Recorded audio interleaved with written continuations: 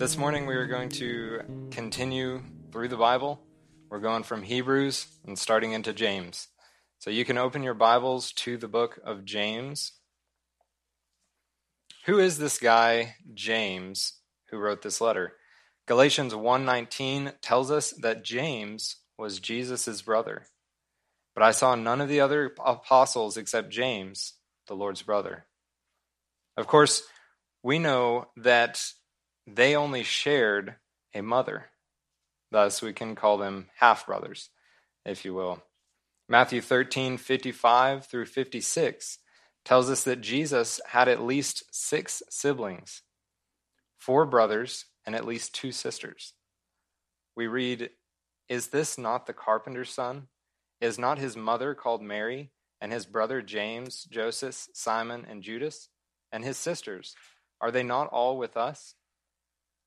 So we see 4 names listed out as brothers of Jesus. We have Jesus himself, and then the text says sisters, plural. So we know that there was at least 2 sisters. 7 kids in this household. It makes a little more sense to us now that Jesus' parents left him at the temple. They didn't realize that they were missing him. Went all the way back. You got 7 kids to keep up with? Something has to go awry at some point. So, we can extend a little bit more grace to them in that situation. And this was a poor family. In Luke 2:24, the text tells us that Mary offered 2 turtle doves during her purification. If we look back to the law, specifically Leviticus 12:8, we see that those who were unable to afford a lamb for this rite of purification could offer 2 doves. This indicates the family's poverty. They couldn't afford a lamb. She had to offer the doves. 7 kids growing up poor. One of them, the Son of God. I have no doubt that this was heavy on James's mind when he was writing about partiality.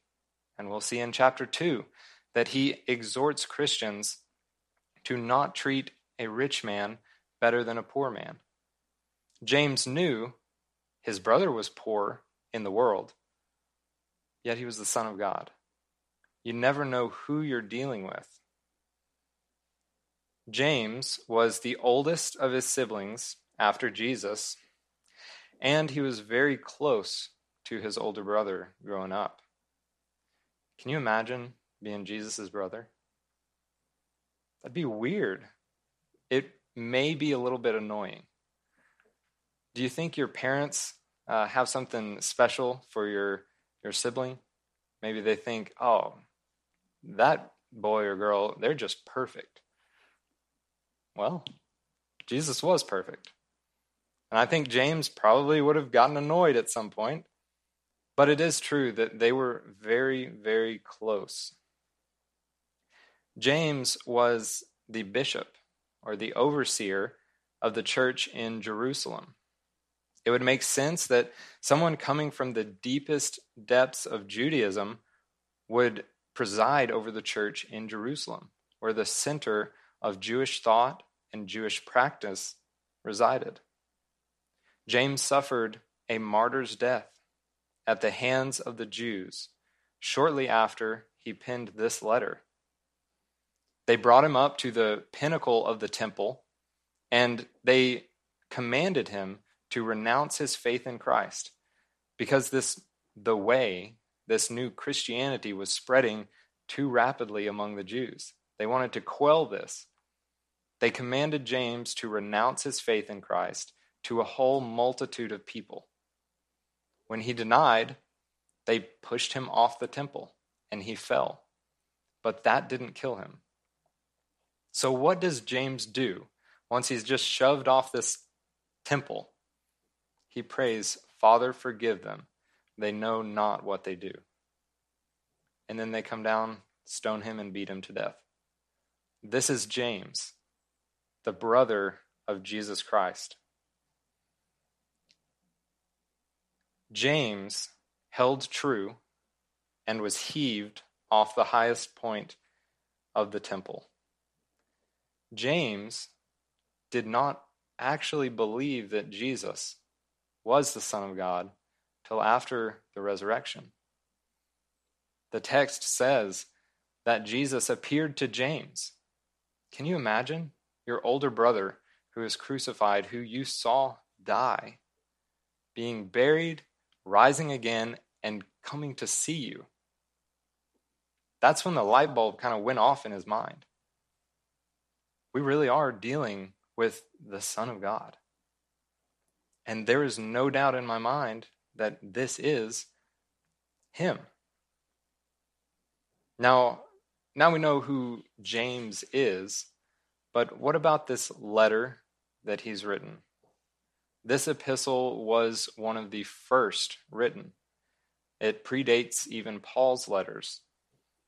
Paul's letters expounded on the doctrine of Christ's death, burial, and resurrection. This letter from James focuses on the teachings of Christ, and especially his teachings from the Sermon on the Mount.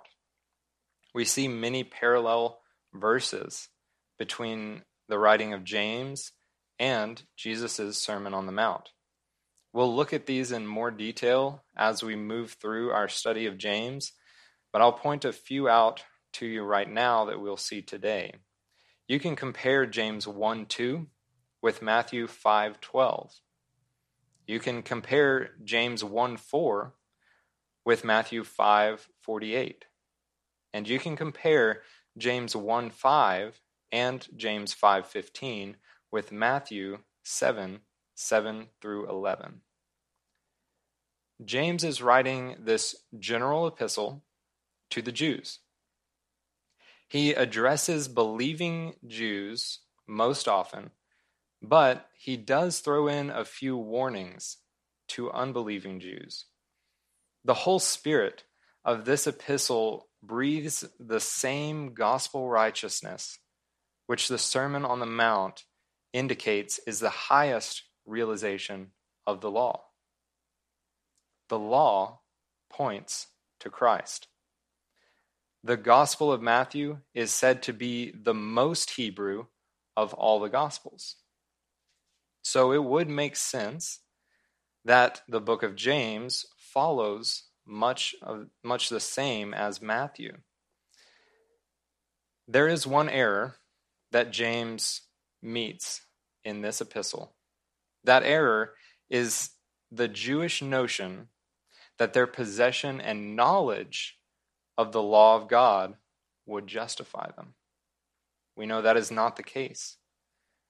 James writes directly to that error when he says, "Don't be hearers only of the word, but doers." It's not enough to know. You must have faith, which produces an outworking of good works. The works are important. James spends quite some time talking about this fact that believers' works provide witness to their faith, so that true faith gives an outflowing of works. The overarching theme of this letter is maturity. James gives us insight into what a mature and a maturing Christian should look like. The mature believer, and we'll go through these chapters real quick. I'm going to give you a rapid fire of some topics he's going to talk about. The mature believer, in chapter 1, he says, rejoices in trials, knowing that God uses them to perfect us. The mature believer endures and conquers temptation. The mature believer doesn't just hear, but does the word. He is a doer of the word. In chapter 2, the mature believer doesn't show partiality. The mature believer lets his faith produce an outworking of good deeds. In chapter 3, the mature believer is in control of what he says and is full of wisdom. In chapter 4, the mature believer is humble and doesn't speak evil of other believers. In chapter 5, the mature believer is patient and shares in his fellow believers' trials and joys. So we are going to see all of these topics come up as we go through the book of James. This morning, we're starting in chapter 1. Chapter 1, verse 1 reads, James, a bondservant of God and of the Lord Jesus Christ, to the 12 tribes which are scattered abroad, greetings. So James gives his name right off the bat, James, so that the readers know who is writing this. A bondservant of God and of the Lord Jesus Christ. It's interesting to me that he chooses to label himself as a bondservant, a slave. A slave who chose to be a slave, doulos. He chooses to label himself a slave rather than, hey guys, I'm the half-brother of God. You know, in my flesh, that's the introduction I would want. This guy's the brother of Jesus. He has authority because of that. But not James. James chooses to label himself a bondservant of God. Interesting, too, that he will talk later about humility. You know, it's one thing if I tell you, humble yourselves. You know, don't let yourself be puffed up. But then seeing James tell us to humble ourselves, seeing everything that he's gone through, who he grew up with, and this example of actually humbling himself, it puts a whole nother timbre to these words.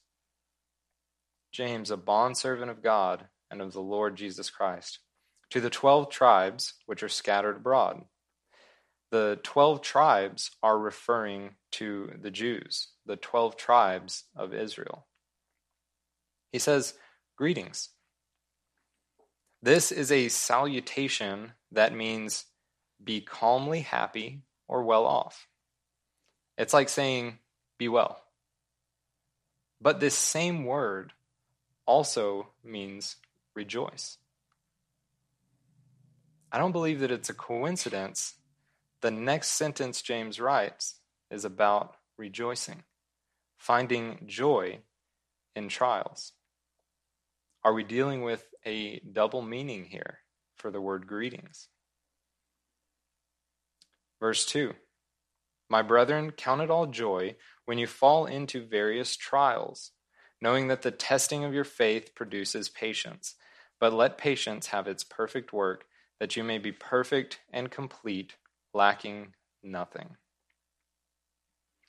We can compare this verse, as I mentioned earlier, to Matthew 5:12. That verse reads, rejoice and be exceedingly glad, for great is your reward in heaven. For so they persecuted the prophets who were before you. Both talking about rejoicing and about suffering. I don't like those two things together. You can have them separated. You know, I'll take suffering. When I have to rejoice in suffering, I'm not going to sit here and tell you that it's easy. Okay? Rejoicing in suffering is tough. And we all know that. We've all been through something that has made us suffer, these trials. My brethren, count it all joy when you fall into various trials, knowing that the testing of your faith produces patience. I heard someone say, don't ask me how I feel when I'm going through a trial. Ask me what I know. And that is such a good way to look at these trials. Now, when we're going through something, it can feel like God has turned away.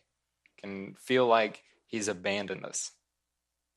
But we know from his word that that is not the case. Don't ask me what I feel. Ask me what I know. Knowing that the testing of your faith produces patience. We are to know beyond a shadow of a doubt that the testing of our faith produces patience in us. You think you have faith? That's good. But you'll see what kind of faith you have when you face some kind of tribulation that stretches that faith to the max. And when faith is tested, only true faith remains. If Abraham thought he'd had faith, but when God told him to move his family to an undisclosed location, he threw in the towel instead of obeying, well, he would have realized, I don't have as much faith as I thought I did. Good for Abraham that he chose to obey God through faith. This was accounted to him for righteousness. Trials do present an incredible opportunity for us as believers. Did you have to take any benchmark tests in grade school? I did. All growing up, I had to take these benchmark tests. They were not fun. In fact, I remember everyone grumbling about them. We got to take another benchmark. That's what we call them, just benchmarks. But these benchmarks indicated to my teachers whether I was grasping the information that I needed to, or if I needed to turn and give special attention to some subject or some topic. It kept the pulse of how I was progressing. The trials that come upon us are no different than that. They expose weak points. They expose failures. And those are the things that we can then turn our attention towards. It's wise for us to take them as they're intended by God. These trials are benchmarks. They expose the chinks in our armor and subsequently produce patience in us. This word patience speaks of an enduring patience. It's not passive, it's active. It's endurance. It's not sitting on the corner waiting for the bus kind of patience. It's sitting on the corner while it's raining, sleeting, snowing, hailing, the wind is 20 miles an hour, and it's 33 degrees outside. You're bearing up under suffering. It's an active endurance. That is the kind of patience that these trials produce in us. Verse 4, but let patience have its perfect work, that you may be perfect and complete, lacking nothing. We'll compare this verse with Matthew 5:48. Therefore you shall be perfect, just as your Father in heaven is perfect. Our destination is not just a place, but an image. We are to be conformed into the likeness of Christ. This word perfect also hints at completion. We are to be complete in Christ. And this building of patience gets us closer to completion, to perfection, that you may be perfect and complete, lacking nothing. A couple of days ago, this was Friday afternoon, Summer was sitting in class while I stuffed our bag with the last few things we needed to leave town. We were headed up to Allen to visit my family. And I was, trying to cram the bag full, zip it up, strain in, veins popping out of my face trying to close this bag. And I think, man, I'm going to get some brownie points. So I go downstairs, I grab a few Oreos, and I grab Summer's favorite mug. It's a Spock Star Trek mug that I just bought her. She loves it. So I grab her mug, I put some milk in it. Awesome. Gonna take this milk and Oreos to her when I pick her up from class and we head to Allen. So I'm in a hurry, okay, because we're running late as per usual. And I grab the mug, don't think about it really, take it in the car, and it won't fit in my cup holder. So I set it on the center console. And I plug my phone in, I'm actually listening to Joe Focht preach on James 1. So that's playing, trying to buckle myself as I back out of the parking spot. I come to the edge of our parking lot, and there's a car coming, so I roll to a stop. And the whole time, I am thinking about this mug that's sitting by me. I know it's there, and I know it's unstable. But I slowly roll to a stop. It's on a bit of a decline. I catch some movement out of the corner of my eye.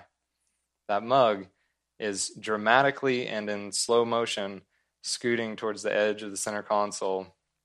I see it tip over, and literally I saw it in slow motion. You know how that works? It's cool.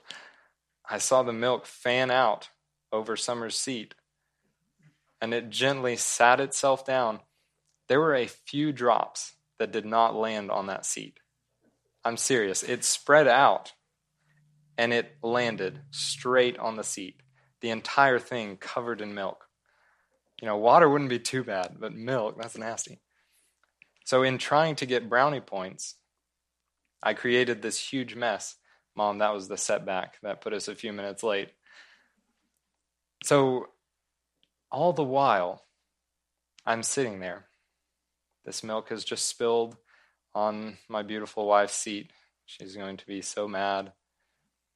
And Joe Focht is saying, my brethren, count it all joy when you fall into various trials, knowing that the testing of your faith produces patience. But let patience have its perfect work, that you may be perfect and complete, lacking nothing. Okay, God. God, please give me the patience. I need patience right now. And of course, that's a silly example. But the truth rings through. The principle holds fast. When faith is tested, patience is produced, and perfection is propagated. Everything works for the good of those who love him. If any of you lacks wisdom, let him ask of God, who gives to all liberally and without reproach, and it will be given to him.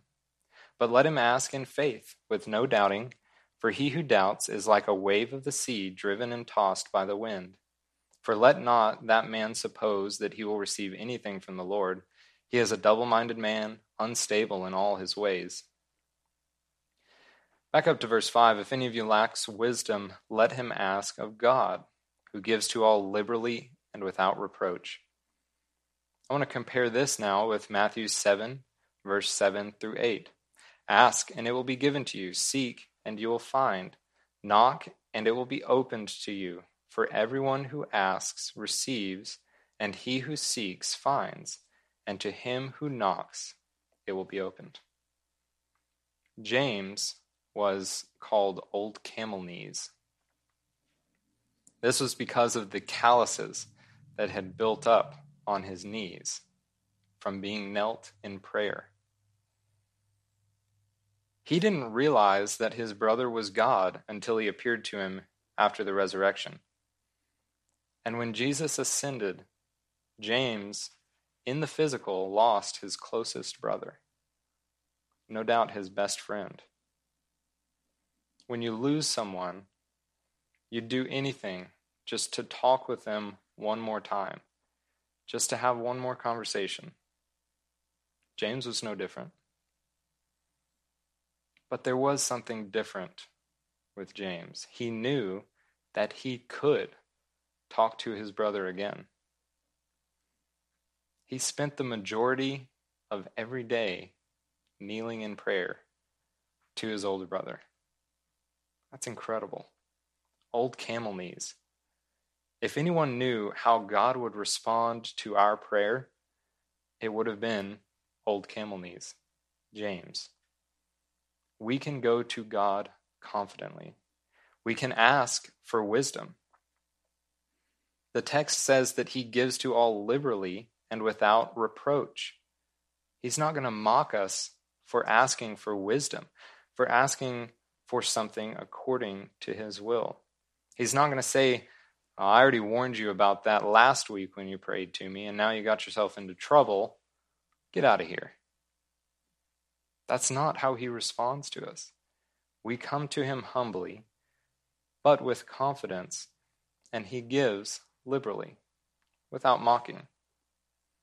But let him ask in faith, with no doubting, for he who doubts is like a wave of the sea driven and tossed by the wind.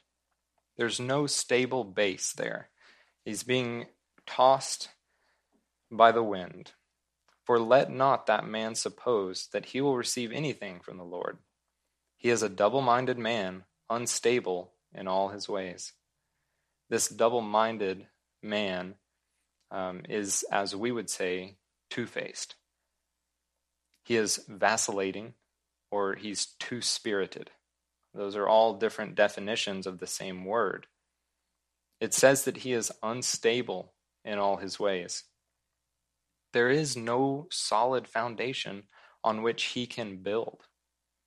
The result is just this: all of his ways are unstable. Let the lowly brother glory in his exaltation, but the rich in his humiliation, because as a flower of the field he will pass away. For no sooner has the sun risen with a burning heat than it withers in the grass. Its flower falls, and its beautiful appearance perishes. So the rich man also will fade away in his pursuits. Let the lowly brother glory in his exaltation. Jesus told a parable about people humbling themselves at a wedding feast. Luke 14:8-11 records this parable. It reads, "When you are invited by anyone to a wedding feast, do not sit down in the best place, lest one more honorable than you be invited by him. And he who invited you and him come and say to you, 'Give place to this man.' And then you begin with shame to take the lowest place. But when you are invited, go and sit down in the lowest place, so that when he who invited you comes, he may say to you, 'Friend, go up higher.' Then you will have glory in the presence of those who sat at the table with you. For whoever exalts himself will be humbled, and he who humbles himself will be exalted." And here James says, "Let the lowly brother glory in his exaltation, but the rich in his humiliation." The lowly will be exalted, and the rich, someone who pushes himself up higher than he ought to be, will be humiliated. The more honor was given to the man who placed himself too low rather than too high. And that is the call to us. Be humble. Put yourself down a notch. Even if you think you should be up top, it's wise of us to lower ourselves. For whoever exalts himself will be humbled, and he who humbles himself will be exalted. But the rich in his humiliation, because as a flower of the field he will pass away. 11. For no sooner has the sun risen with a burning heat than it withers with the grass. Its flower falls, and its beautiful appearance perishes. So the rich man also will fade away in his pursuits. The rich man and the poor man are both reduced to absolute equality right before they pass from this world to the next. The rich man can be laying in the nicest hospital available. The poor man in the streets. And in the end, they both have the same thing to worry about. The rich man is not worried about who will inherit his estate. The poor man is no longer worried about his next meal. There is one thing that they both have to worry about. Where am I in relation to God? How is my relationship with God? Have I been washed by the blood of the Lamb, or have I not? It's the only thing that matters in that moment. There is nothing else that differentiates the rich man from the poor man. And James talks more about this in chapter 2. But are you blood-bought? Are you washed, or are you not? This is the question. Jesus asked his disciples, "Who do you think I am?" You know, they had listed off what all these different people groups thought of Jesus. You know, you're a good guy. You're a ascended master. You're a liar. You're a lunatic. Well, guys, it doesn't matter what they think. Who do you say that I am? And Peter, as he does, spoke up. He said, "Jesus, you are the Son of God, the Lamb slain before the foundation of the world." And this is the question. Who do you say that he is? And if you have not made a confession in Jesus Christ as your Lord and Savior, I would invite you to do that this morning. I don't know who has and who hasn't, but I present to you the gospel of Jesus Christ. So this morning, if you have not made that confession, if you have not placed your life under the lordship of the only good master, I would invite you to do so.